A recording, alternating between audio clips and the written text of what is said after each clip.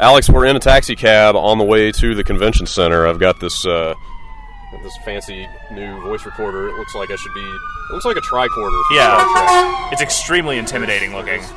The L.A. Fire Department whizzing by. I don't know. Let's talk about E3. Let's talk about E3. What do you got going on today? Let's see. I'm seeing a couple of Microsoft things. I'm seeing Quantum Break this morning. Okay. I'm going to see World of Tanks. World of Tanks. Which I'm actually weirdly kind of excited about, just because I've never really sat down and seen much of that game, so that should be interesting. I'm going to go see Hotline Miami 2 later, and maybe a couple of other things here and there. But mostly I'm just going to wander around the floor, look for stuff to play. Yeah. What are you doing? I'm a little appointment light today. I've got some things that I might be like a second on, but I could skip. And hearing that both of those consoles are just out for people to play makes me want to spend that time at those booths trying to see that stuff. That is totally what I'm going to do with my spare time today. My first thing is I'm going to a 30-minute session for the new Infamous game, and I freaking love the Infamous games, so I'm really excited to see that. See, I don't even love the Infamous games, but Second Son looks rad. Yeah. Like, I'm super excited for that game. Yeah, a little weirded out by the inclusion of that Nirvana song.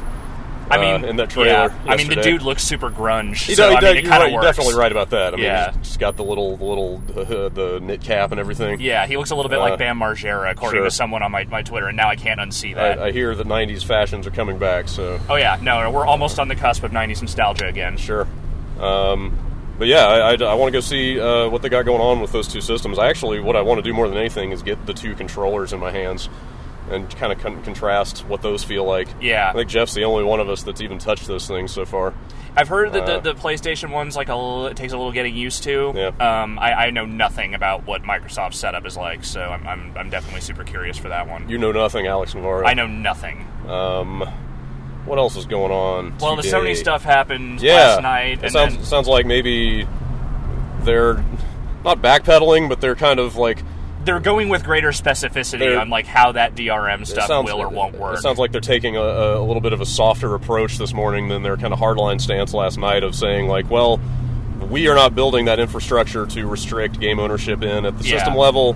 Well, our games won't have it. That is, Sony first party, but other publishers can do whatever the hell they want. Yeah, and they're not forbidding it across the board. I mean, basically what they're saying is we're not changing our current system. We're just going to keep doing what we've been doing all along, which is just allowing people to play these games that we put out. If publishers want to do whatever they're going to do, then we'll. And I mean, that's basically them trying to get out of the publisher pressure aspect of it that supposedly Microsoft kind of bowed to, whereas without actually having to necessarily piss them off.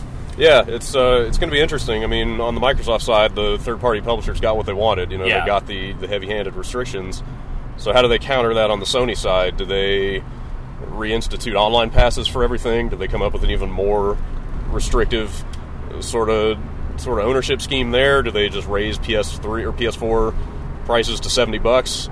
I think, honestly, early on, it's not going to be much of anything. Yeah. I think they're going to wait to see how that system sells up front before they start deciding how they're going to, attack that stuff. If the system sells really well and the games are selling well, there's not necessarily an impetus to, go out there and fuck with the system. Yeah. But, if there's any struggle and, the Xbox One, thrives in any way, obviously, there's maybe reason to kind of, say, well, fuck you, we're doing our thing. Yeah. My feeling on the Sony stuff is that they didn't go for that ownership restriction, A, because it's a great golden opportunity to make Microsoft look terrible. Yep.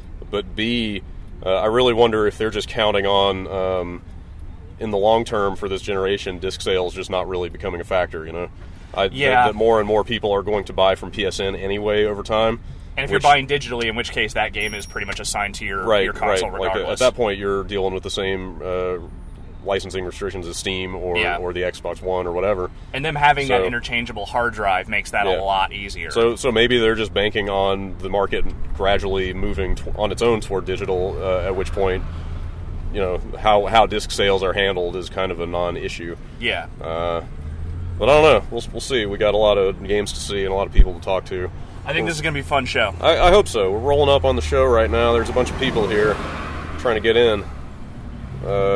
We have badges, so we can just get in. Yeah, we got exhibitor badges. We could go on the floor. In fact, I'm going to go straight to Sony before my Infamous meeting and just be on the floor at 11:50 before everybody else gets in. That is a smart move. That's the benefit of the exhibitor badge. You can get in there and be right next to stuff before the show opens. Yeah, people hate us for having those, by the way, just so you know. You know, it took a while to get where we are, but anyway. All right, we're pulling up the curb here. I'm going to hit the stop button, and then I hope this turns out. I hope this is listenable. Dump truck. Yep. Beep, beep.